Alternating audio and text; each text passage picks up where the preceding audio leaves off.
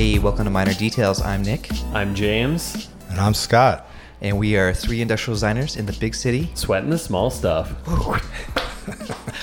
We are super excited to have Scott Henderson back on the podcast. If you missed last week's podcast, go back and listen to that. We talked through Scott's impressive design career, going from Teague to being a VP of industrial design at Smart Design, and then starting his own studio, as well as selling some of his products across the world under a brand name Mint.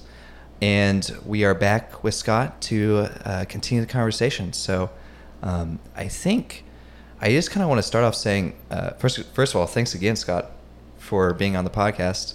And maybe just talk a little bit about this writing career that you've started or hobby, or you've written some articles that we would like to talk about. So yeah.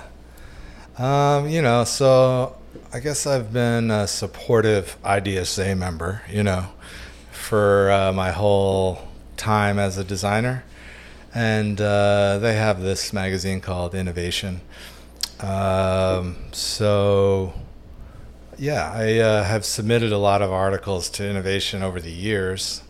And this year they asked me to be a regular columnist. So now I'm doing one every quarter. It's going to be in every issue. Yeah. So it's a challenge. Sorry, had you done much writing before that? Writing on design? Yeah. Well, for Innovation, over the years, I've probably done 5, 6, 10 articles, something like that. Cool. Okay. Spanning the last decade and a half or something. Yeah.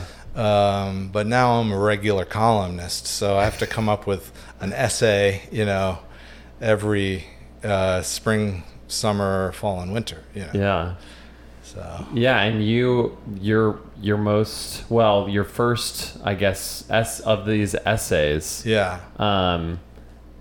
Struck a chord with me and was a big splash. And it's titled "The Perils of Design Thinking." Oh boy! Yeah. Oh boy! When we get to design thinking, it's gonna be a hot topic. Yeah. Yeah, it was really popular. I just self-published it on LinkedIn and went kind of crazy over there. Got a lot of attention there. Yeah. Yeah, and I would love to know why this was the first. What made you want to tackle this one first, and then we can kind of dive into the article itself. Well, design thinking is this thing that seems to be the roadmap, for everyone's opinion of where design is heading. Everybody's using this design thinking thing. Major organizations are trying to implement it across the board, as a process. And it's accepted as this uncontested gospel, because it's coming from, places like IDEO, who are the proponents of saying how it is so amazing. And so for me, it just seems like it's ripe territory to question it, because if the entire industry is heading in this direction, that's good. There's got to be something, and I think it's ridiculous. I think parts of it are kind of ridiculous. There are 5 steps. And the way that it's sold now, all designers will use elements of this process, right? I'm not saying that these elements of this process are dumb. I use them, Yeah. If I don't know about a topic, I'll go out there and I'll talk to users and learn about it. Yeah. I'll make models. I'll iterate on those models. All Right. of it is valid. But to sell it as a new thing, first of all, and to sell it as something that will guarantee innovation, and to say that anybody can do it. Yeah. To roadmap it out there, to say, here's the process, anyone can do it. You don't have to be a designer to do this. Right. You can do it. Just follow these 5 steps, and you'll get innovation out of it. And what I think that does is devalues the designer a lot. Yeah. Because first of all, you're saying anybody can do it. And secondly, you're guaranteeing innovation. And when that doesn't happen, then they question not only design thinking, but design in general. Yeah. Because it let everyone down, Right. And then, if you look at the 5 steps, these things you're supposed to do, it doesn't talk a lot about the other influences that could make a good design great. Like appreciation of art history, or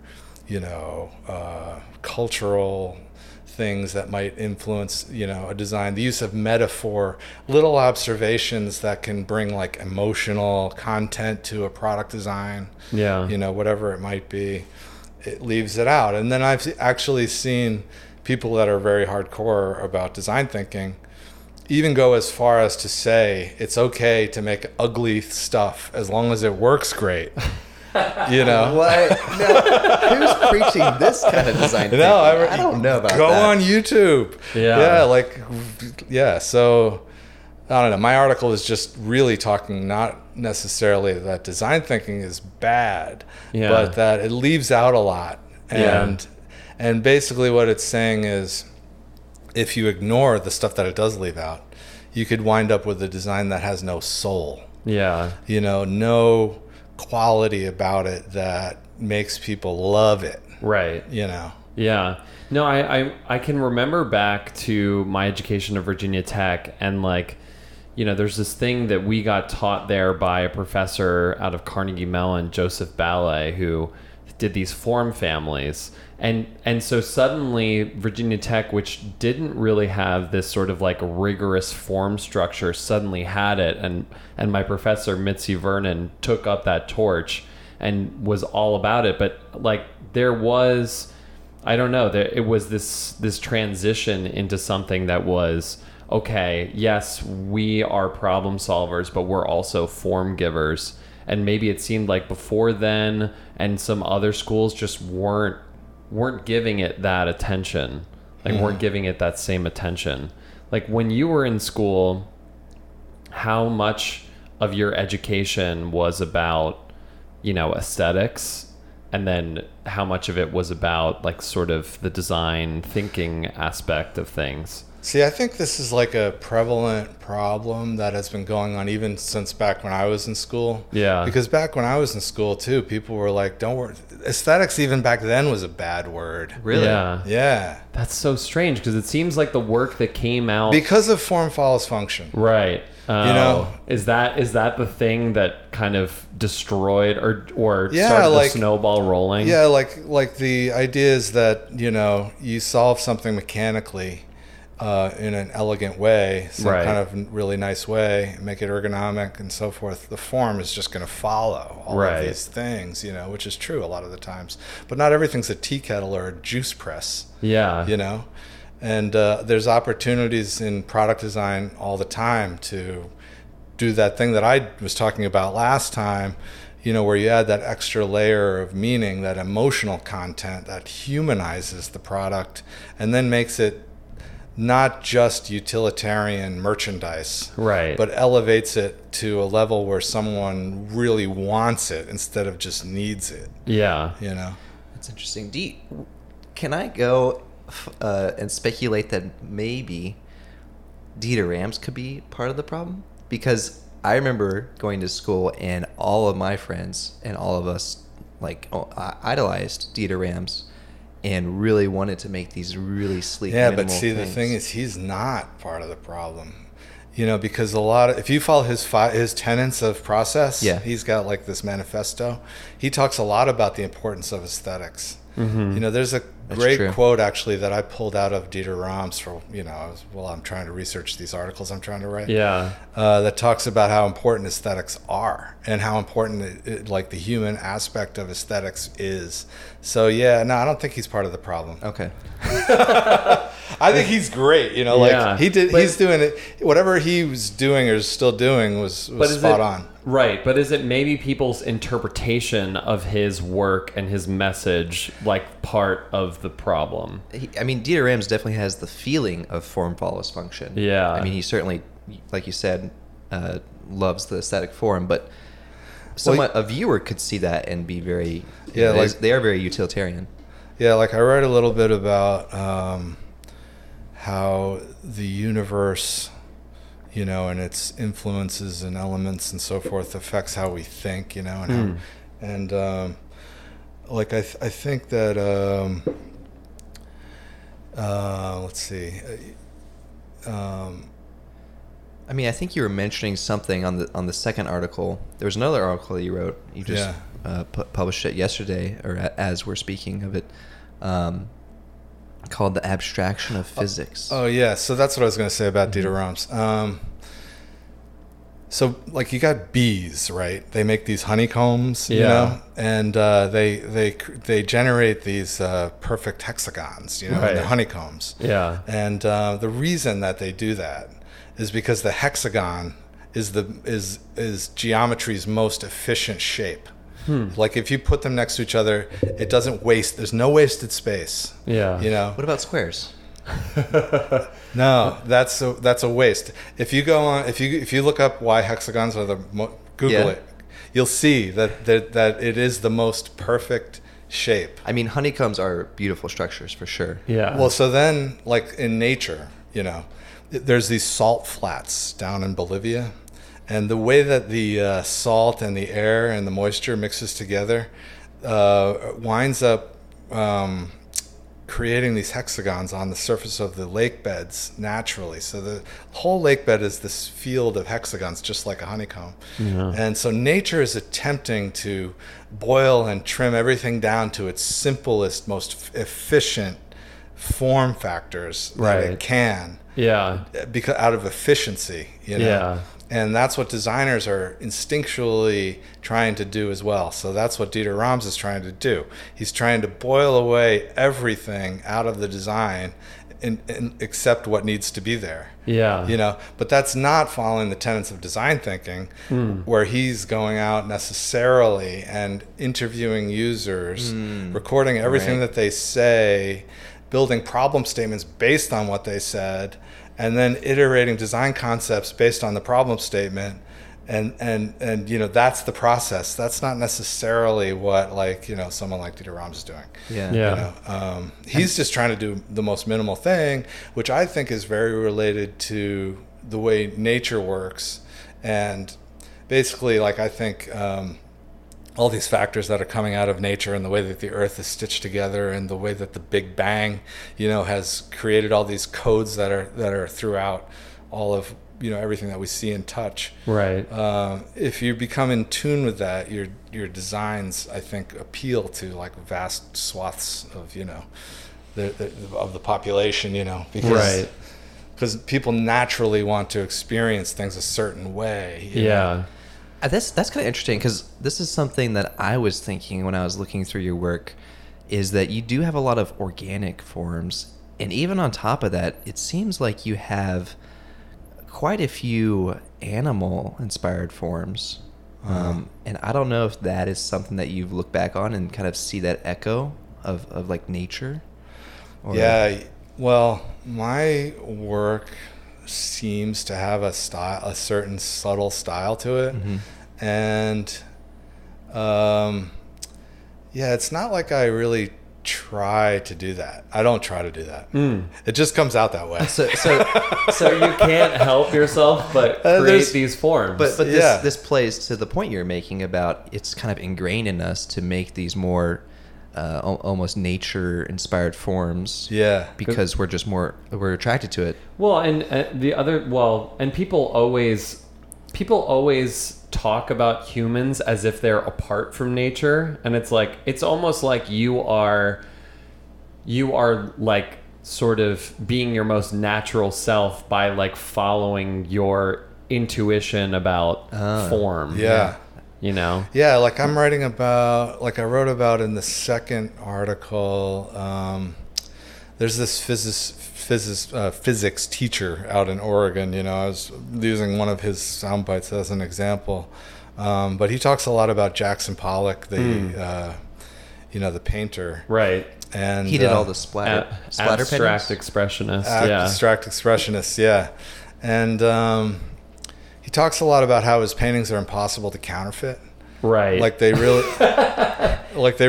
they flow through his mind, you know? Yeah. And, you know, it's an interesting, he brings up this interesting question of how much of the artists or designers or whoever, you know, attempts to create things is coming from their their contrived, focused attempts to Right. do this, or is it natural things like flowing through them? Yeah. You know. Well, that's another thing, is that with design thinking, it's all about this: remove yourself, remove your ego. Right. Like, you are not the user. You are not the user. Yeah. And so it, it takes away this ability that, like, my feeling is that anything that's done that's interesting seems to be done by an individual or maybe small group that is like hyper focused on doing one thing really well. Yeah. Creating. You have an example? I'm trying to think. I mean, I'm just thinking about like innovations or even just like artistic works. It's this singular obsession. Right. Like Apple, like Steve Jobs. Yeah. I mean, it's not this like, oh, I got to remove myself from this because, like, as a musician, I'm doing this for the audience. It's like, I'm doing this for myself, and like it's a bonus that the audience also loves it. Yeah. That's one of the things that I was talking about in that Perils of Design Thinking, is that it tells you to check your preconceived notions at the door.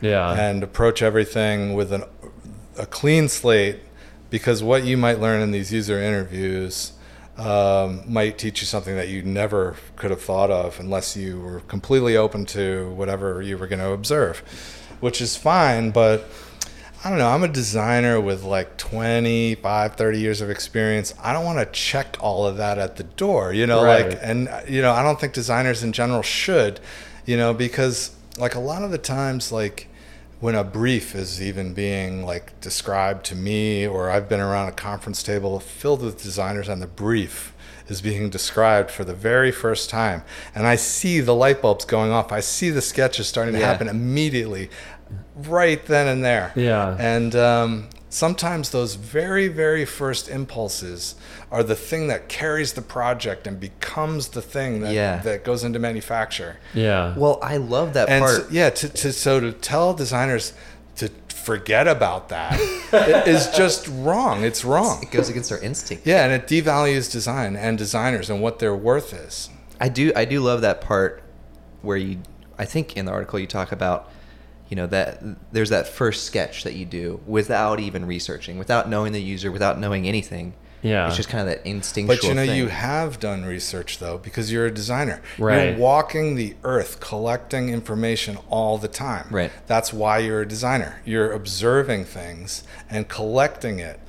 So like Malcolm Gladwell, he's this writer. He wrote The Tipping Point. Yeah. He also wrote this book called Blink. He talks a lot about that, about how you, just from being alive and walking around and taking in elements that you're observing as part of being on the planet, have such value that you can immediately transfer into a design or a design project, like automatically, because you've pre-stored it in the back of your mind. It's there. Right. You And know? designers on top of that have been able to, through school and through their work, been able to like hone that process of taking those thoughts and making them physical. Yeah.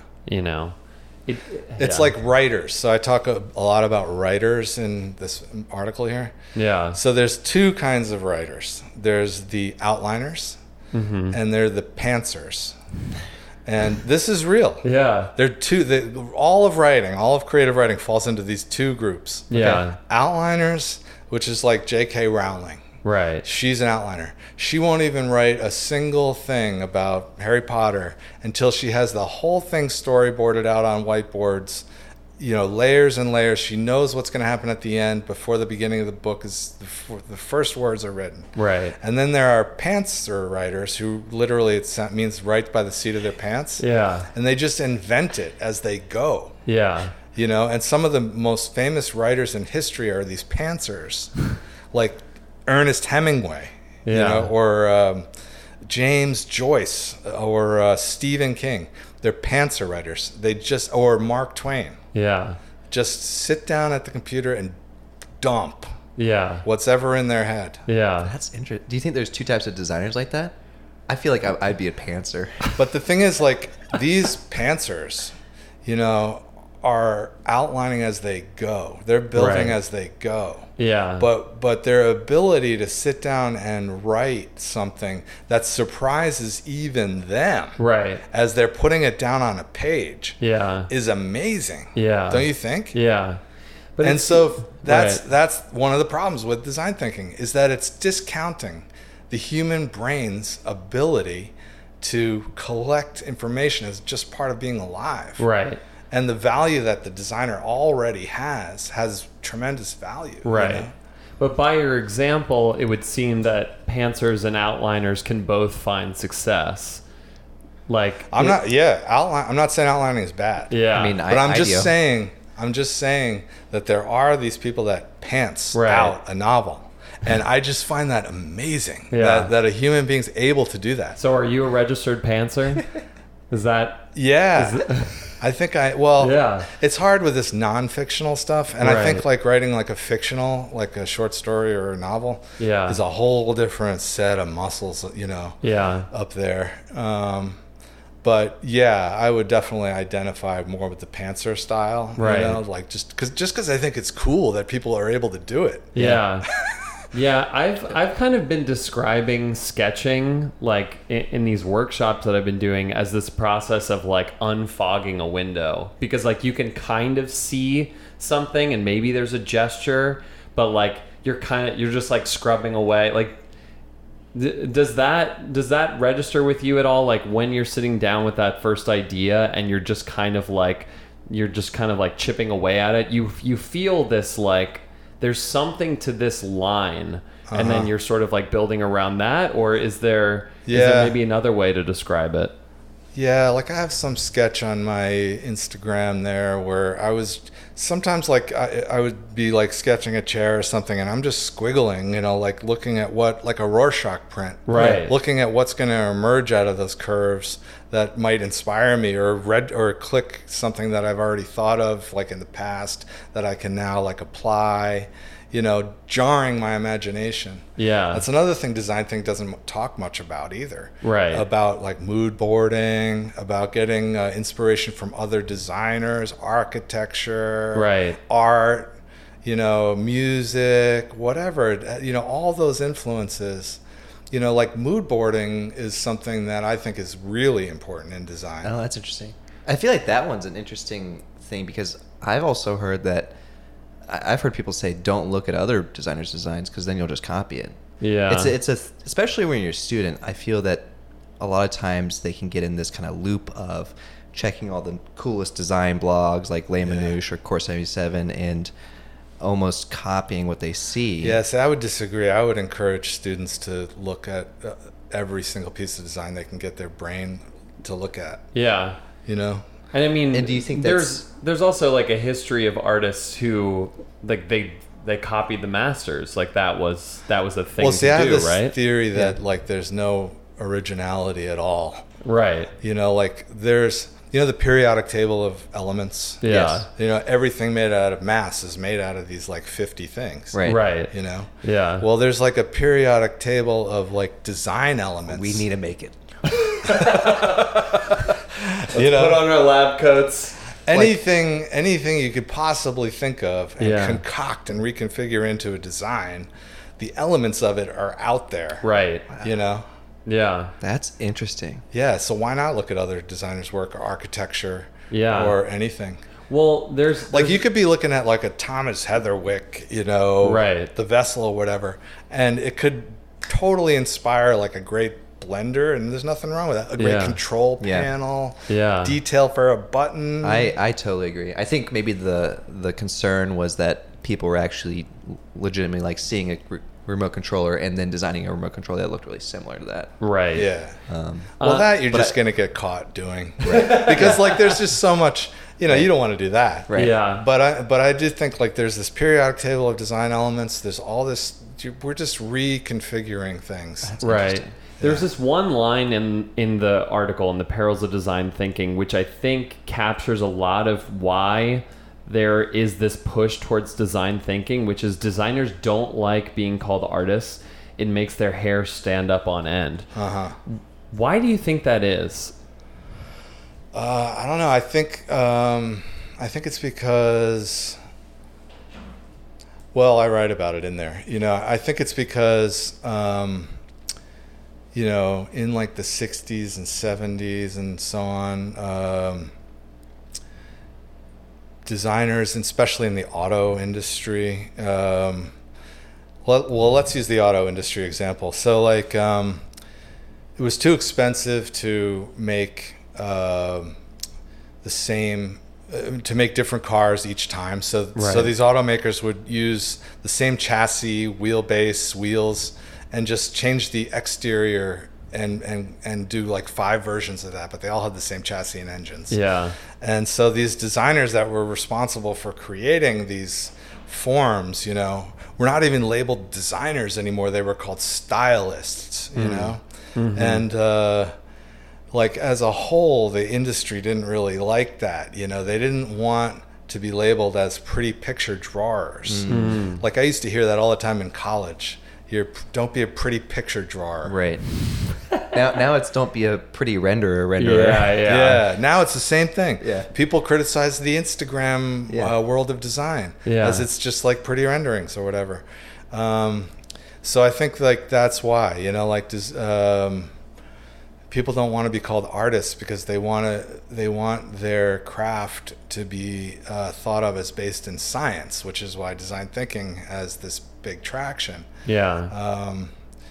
But I kind of feel like there's a bit of juxtaposition there. I think maybe there needs to be both, right? Like it's a yin and a yang. I mean, I think there is both. Right. It's just that when there are all these other influences that come into play that go into the Gold Award winner that you see in those other influences are not getting the credit, right, because they're not mentioned in these 5 steps of design thinking. Yeah. So they're happening in spite of it. Yeah. Which I think is the problem. Right.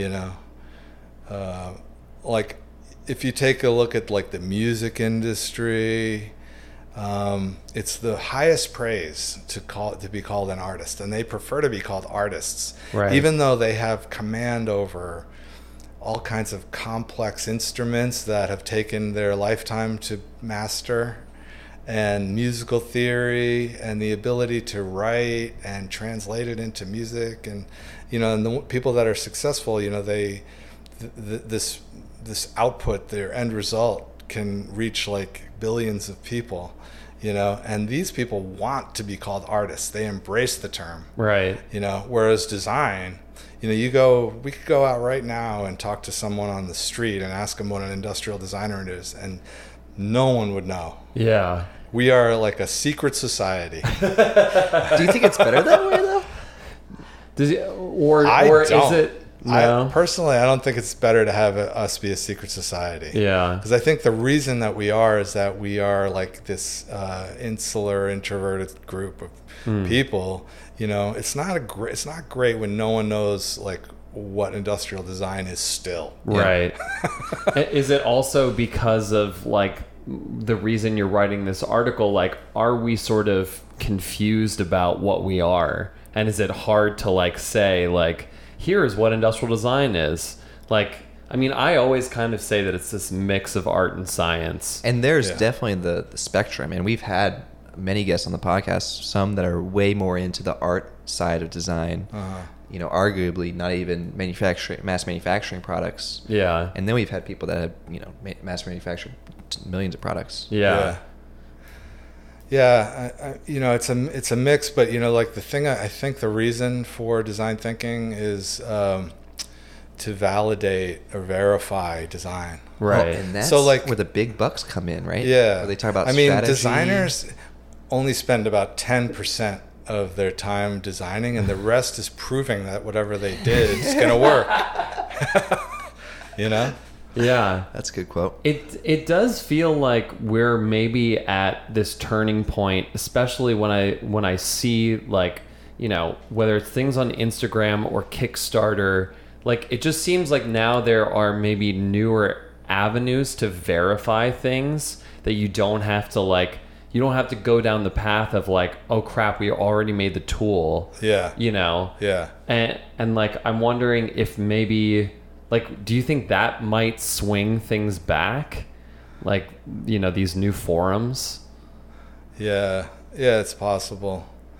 I mean, once again, you know, like some of the tenets of design thinking are valid. It's just that I always find it frustrating that the design industry has this shame and embarrassment over aesthetics and form giving and, you know, these other influences that might come from the art side of things, architecture, you know, and those things are just not getting the credit that they should. Yeah.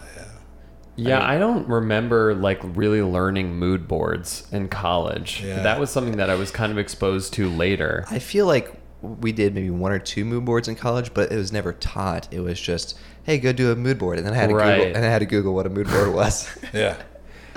Were you taught mood boarding in college, or was that something you learned professionally? Professionally. Yeah. Yeah, and actually we didn't even really do that much. I mean, like at Smart Design, I remember like the walls were just filled with the Post-it note fields, you know, which that's another thing, you know, Post-it notes. I don't know, you guys probably have been exposed to a lot of that. I mean, yeah. How valuable do you think that process is of filling out all those Post-it notes? Well, it depends on what you're filling the Post-it notes up with, but yeah. I think there's definitely many techniques to the Post-it note game. I know that James and I do the quick sketches on Post-it notes. Yeah. Because having a small pad and a big pen allows you to create a lot of ideas really quickly, opposed to a small pen and a big piece of paper.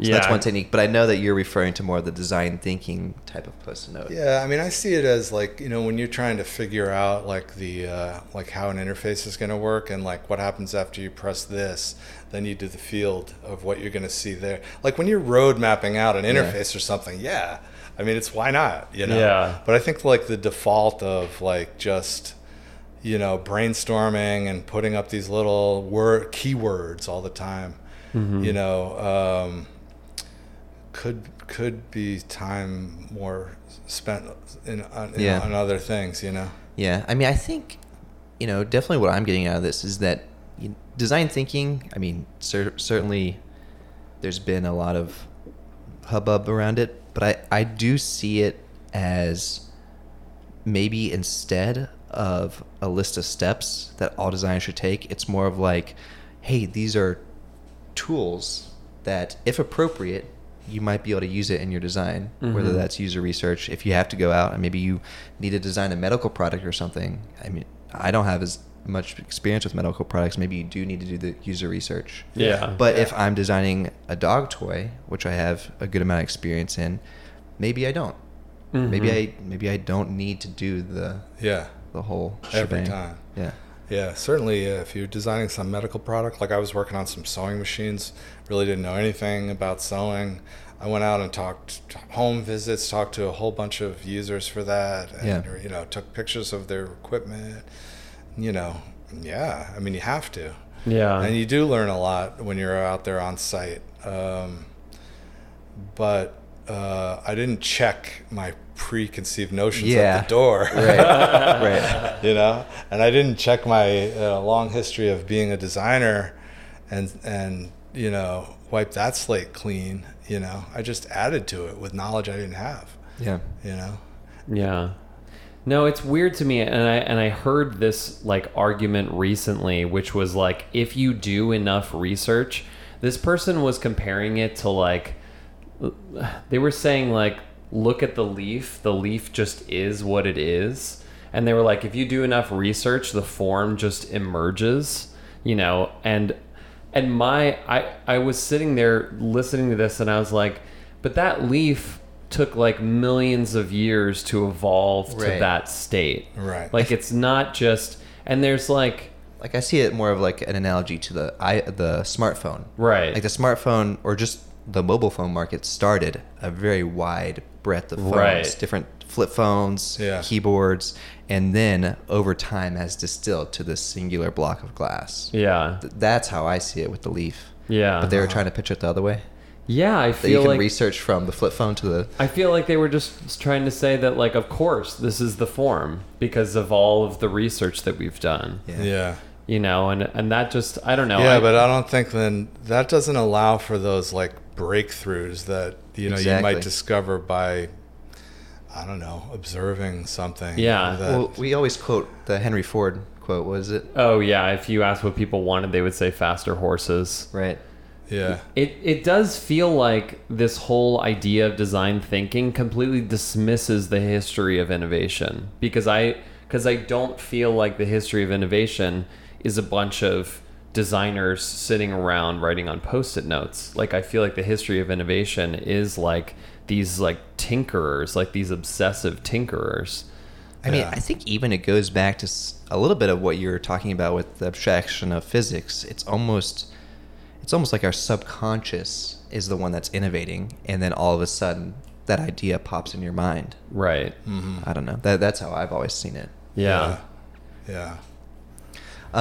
Yeah, I mean, this is great. Do we want to get to some questions maybe? We have Yeah, a few. why don't we do some questions? I think the one that Tim asked would be a good segue. We had some questions come in, and we actually asked for questions on the Discord. So if you want to be on the up and coming front of who our guest is going to be, join the Discord, guys. But Tim Zarki had a great question, and his question was, I feel like Scott has a pretty distinctive aesthetic language. I'm curious if he agrees, and if so, how did he arrive upon that, and if clients come to them for that reason? We touched on this a little bit. You know, your forms are pretty, I would say, organic, but you have a range. Yeah. So to answer that, so if you were to look at modernist, minimalist design, you know, some of the adjectives that might crop up if you're looking at that stuff are like austere, right, cold, gray, minimal, and human beings, on the other hand, tend to gravitate towards adjectives like warm and colorful and friendly. Yeah. And so I feel like either subconsciously or consciously, my work has this sort of positive lightness to it and this lighter vibe. Yeah. And I think I'm just trying to design for those aspirations of people. You know, what do people really like? They want it warm, friendly, colorful, happy. Yeah. You know, and you know, like you'd look at a modernist piece of furniture or something, and those adjectives are the other way around. You know, this austerity, this coldness, seriousness. Right. So yeah, I think like either consciously or subconsciously, my work has this very sort of positive lightness to it. Yeah. And I think that's why, you know, I'm really trying to give people like a little bit of humor. You know, a little lightness. Yeah, like I love this this fish hook or fish wall hook that you did, where the screw is the dead eye of the fish. Yeah, it's really cool. But then, you know, I'll do like a whole bunch of kitchen electrics that you know, definitely don't have an overt humor to them. Right. And yet there still is a little sort of element of I don't want to call it humor, but there's like just this little tiny bend of lightness, I would say. Right. You know? Yeah, and by the way, I was at Target, was it this past weekend, and walked by some of your appliances, like I recognize. Yeah, like go to the jelly bean toaster. I think it's called the Oster 2 Slice, which is really an original name. Yeah, that one. But that has this, so that's like a really cheap toaster, you know, like under $40 or something. Yeah. It's very appropriate for its price point though, because, you know, it's not just putting the stainless clad on there, trying to look expensive, you know, it's just a nice little toaster. Yeah. You know, we're a big fan of toasters on the podcast. we do like to mention toasters about every episode. and that's a blockbuster hit. I mean, that thing has been in Target for years. Yeah. Usually usually they're not in Target for years. They're usually in Target for like a season or two. Yeah. That thing has been in Target for like 8 years or something crazy. Wow, that's a long time. Yeah. Now, I do have maybe one question or point kind of around the idea of making products maybe friendly or having that emotion to them, maybe even that humor. I've heard the argument that you also need to juxtapose that with the minimal, with the simple products in your home, being that you probably wouldn't want a house filled with a really crazy chair, a really crazy table, really crazy kitchen appliances. You wouldn't want the whole thing filled. That's that was one of my thoughts that I have had. Uh-huh. Right. Yeah. Like maybe you have a few of these products around the home to kind of have them as centerpieces. Yeah. But you do have to have the other pieces to give you that break, that rest. Yeah. In your home. Yeah. I don't know if you have any thoughts on that. I don't know. I usually just design for whatever the problem is, and if I don't consciously spin it to be light. Right. But I think just my general philosophy is to, create products that are approachable, mm-hmm. friendly. If they make you smile, it becomes easier to use. Yeah. If you can break down the complexity of an object at a glance, then you want to interact with it. Right. Right. And yeah. I think that's the beauty of it, is that you are one designer, Scott. So you can do as many of these products as you want. You can, express your subconscious and your feelings. Mm-hmm. And then can be the other designers that do enjoy designing more minimal, more subdued designs. And then the consumer gets to bring those all together in their home. Yeah. So maybe that's how it kind of works out in my mind. Mm-hmm. Yeah. Yeah. One thing that I remember from a conversation that Scott and I had off the podcast was that in your models, there's all the surfaces have maybe a bit of curvature to them. Like there's no flat. Oh, engineers are crying right now. We're getting into the micro details here. Yeah, that's true in a lot of cases. Yeah, that I put a lot of curves and things. Is there a specific philosophy around that? Well, just trying to make things ergonomic and approachable and friendly, and sometimes a very complex object is like an egg. Yeah, it comes across looking as simple as it possibly can be. Even though it's just one giant compound surface. Right. So I don't know. It just gives I think it gives the product a more human quality, because we have to interact with it, and you don't want to grab onto sharp edges. Right. But you were even telling me that some of these lines have even a bit of curvature to them. Yeah, we're looking at chamfer. We're looking at a chamfer. But that chamfer has a bow in the center, Yeah. Yeah. And so what would be the reason for that? Is that a way that it sort of dances in the light? Picks up the light better, yeah. Yeah. If it's straight, you're going to get a lot of sharp, bold contrasts. And with those little curves, the light spreads around on it, makes it softer looking. Wow. Yeah. So even visually, you make the lighting seem less contrasting, less sharp. Yeah. Yeah, that's cool. Yeah, there's literally no straight lines there. It makes another thing that it makes me wonder is what field outside of industrial design would you say that you get the most inspiration from, or is it a collection of things? Let's see.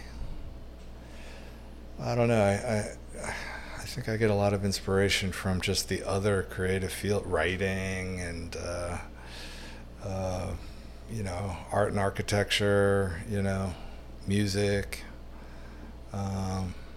Philippe Stark's got a good quote about music. He's like, "You're only as good as your design is only going to be as good as the music you're listening to." I haven't heard that quote. That's a good one. That's great. Interesting. Yeah. Maybe that kind of dovetails into, we had another question. This one comes from Loftiness, and they ask, I'd love to know does Scott have a method of brainstorming / how does he arrive at out-of-the-box ideas / forms? So you're talking a little bit about your inspiration. Do you have any like brainstorming methods? I mean, if you get down to it, you're sketching. Well, yeah. So like one thing I try to do, which I think is really important, is look for a focal point or like one big idea that you can infuse into the product somehow. Yeah. Like one memorable story, you know, as opposed to lots of little ones. Like, so, you know, one thing that you can think of that can make the thing be memorable because it's so singular, you know, it's known for its X, whatever that is. I mean, I guess this kind of harkens back to last episode where you had your mortar. It's not really like a brainstorm. I didn't really answer her question, Okay. but you know, but that's like one thing I'm trying to do is like, you know, what can I do to this thing that has like a singular right idea? Yeah. Because you were talking on the last episode about the mortar and pestle and how they kind of fit together really nicely, and that idea branched out into an entire line of products. Yeah. With the Hug salt and pepper shaker and everything. Yeah, well, there's like a few examples of that. Like the splash bottle dryer is another one where the bottle dryer and the base of the bottle dryer are symbiotic in their relationship because it looks like it's making the one thing is look like it's creating a reaction to the other thing. Or the mortar and pestle, the exterior contour of the pestle is identical to the interior contour of the mortar. Right. Which is highly functional actually, because for like grinding dry spices, the little peppercorns don't ricochet out; they're trapped because of that. You know? That's interesting. Yeah.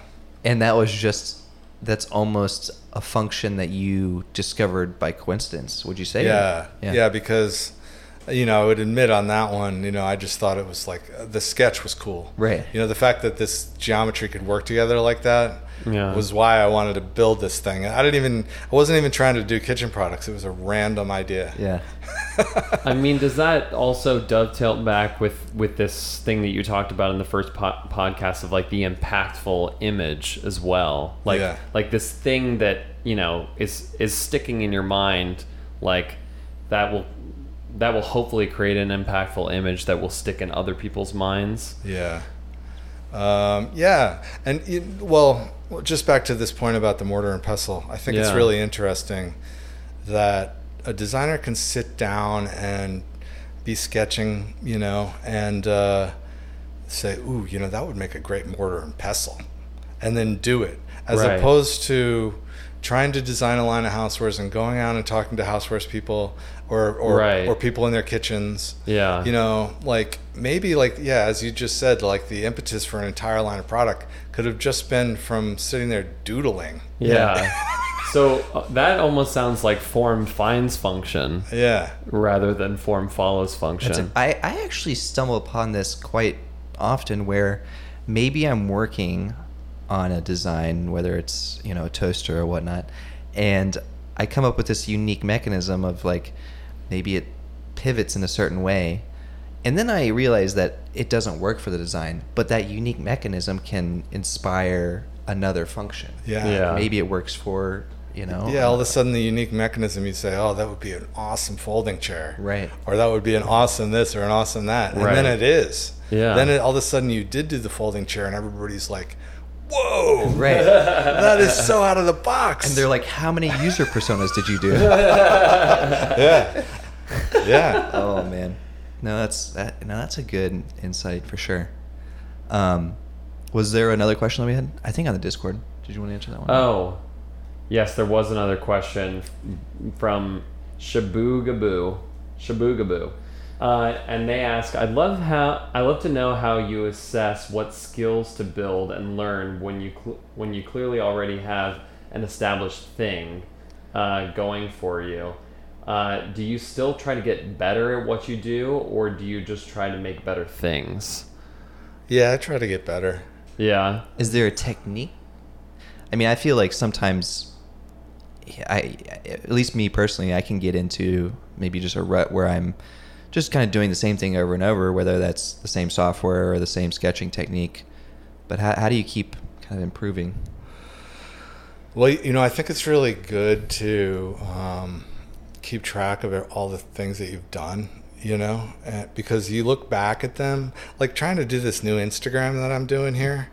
I'm seeing like this stuff through other people's eyes. And then I see like patterns. Like there were certain years where I was like really doing well, like really like coming up with good stuff, right? And like what was going on, like I'm trying to think back, like what was going on in those years where like this was happening, like and like what was my mindset like then that's different from now, like constantly trying to just keep track of what you're doing, right? And then that leads to like just trying to do this new Instagram is now leading me to like where I feel like I could do better, like what's next, like how can I push this, and there's like I feel like in some ways I'm like behind the 8 ball and I gotta like really step it up. Did you find, when you were looking back, did you find any patterns, any reasons why you think the work was better during those time periods? Or it must have just been that, like I was really into it, right? And just like really passionate about it, Yeah. Really trying to push. Like some of that, I remember some of the stuff with like Skip Hop where we did like really good. It wasn't easy to come up with those ideas. Like there was like some real pushing and really like going for it, kind of things to really get there. Yeah. So like a lot of sweat, and toil. Yeah. Sometimes. Yeah. But then it leads to something great, Yeah. Yeah. That's awesome. I think maybe one last question, or maybe second to last question, because we like to ask this one question every time, but I'm wondering about work-life balance, because I think there's a lot of young designers out there who ask these kind of things, and for me, married, probably going to eventually have kids. I think like... Well, don't ask me about that, because that's like one of my biggest problems. Really? Yeah, like I basically just work all the time. Yeah. I mean, not really. I mean, I have 2 kids and, we do, there's lots of things going on with them. And, I mean, there's some stuff, but I mean, I would say like I'm pretty hard at the grindstone a lot of the time. Yeah. Yeah. Like, do you find like, are you able to pull yourself away, or like, do you schedule breaks? Like, how do you manage that? Or is it just constant? Yeah, I mean, it's pretty constant. Yeah. I mean, I understand. I'm definitely that way too. I certainly struggle with the work-life balance thing. Yeah. I'm trying to get better. Yeah. There's no good solution. I agree. I don't know. I feel like that, but that's just life. Is like you're just constantly trying to get. I mean, I think if everything. you're in like a bigger firm where you're not really, there's like there's momentum because of the team, then you can have more of a work-life thing. Yeah. But in my case, I mean, I enjoy the smaller approach. My own little studio, and there's some prices you have to pay, right? For sure, right? Definitely. So I guess maybe one last question I have is, what is the future for your studio and your career? Do you have any plans, or? I just want to keep on producing. I want to do more startup stuff, with entrepreneurs. It seems like that's a thing now. You're brought in as with equity. Yeah. So, and I'm constantly trying to invent like my own little doohickeys to license away to a company, for like a royalty or whatever. Yeah. But I'm just gonna keep on pushing, writing about design, just doing it. I'm excited to hear or read some more articles. Yeah. I think the articles you've written are quite interesting, and we'll definitely link to them so you guys can read them as well. They're offering a like a much needed perspective that I don't think is out there right now. I think totally that's agree. why the first article got so much attention. I think the second one, I should have titled it a little differently because, you know, people see that title on there. I was just thinking it was cool to say abstraction of physics. You know, because definitely a little bit deep. It sounds very, you know, and technical. because it's writing a little bit about some physics related Yeah. ideas, but when you throw the perils of design thinking out there, Right. people are gonna like read it. Well, you should on the web. You should just change the title of that article to be like, "You don't know about geometry" or something. Yeah, And I do, or you know. well, you know, one thing that article talks about is, you know, a lot of people assume that the idea of geometry means man-made, and the idea of organic or natural or from nature means, you know, like amorphic, Yeah. non-geometric shapes, or, you know, made from nature. And it's really like the opposite, you know, like there's so much hardline geometry that happens in nature, you know. Fractals and all these perfect mathematical patterns that spring out of nature, Right. you know. So it's really interesting to think of it in that way. Yeah. for sure. What? One more question. This is the last question. Let's hear it, James. What are you excited about? Like, what has you excited right now? Just Right at the moment, well, I started doing some like fine art sculpture. Whoa, he's going back to Ooh. the roots. All the way back. So I personally am kind of like bent on that a little bit right now. But, Yeah. I mean, I got some cool projects going on though that, you know, get me up in the morning and working. I was just in India in December. right. And now I'm working with like a client over there in India, like making this like really awesome like cookware and stuff. Yeah. Like, yeah. So that's cool, you know, because I'm into the idea of, you know, working on for these clients that are all over the world, you know. Right. It's kind of fun to like, you know, work in a different market on the other side of the planet, you know. Yeah. Do you get to fly in any of the airplane interiors that you designed all the way to India? G5. You got to get I those, wish. those Dubai. I've been in the G5, but it was sitting on the runway. Oh, darn. Got to get those Dubai clients. Yeah, they're the good paying clients. Well, thank you so much, Scott, for being on the podcast. It's been a pleasure. And yeah, thanks for having me. We of course, we want to promote your Instagram, so definitely go follow at Scott_Henderson_Inc. And also you can see all of Scott's work at ScottHendersonInc.com. Yeah, subscribe, rate on iTunes, Apple Play. Yeah. All the fun stuff. You guys know what to do. Is there anything else you'd like to plug? You can buy some of my products on my website. There's a shop if you want to.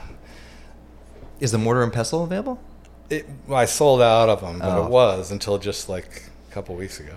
Definitely check out the shop too. See all of Scott's personal projects. It's really cool stuff. Yeah, for sure. Awesome. But yeah, as always, I'm at Nick P. Baker. I'm James Connors. And I'm Scott Henderson. Peace out. Later.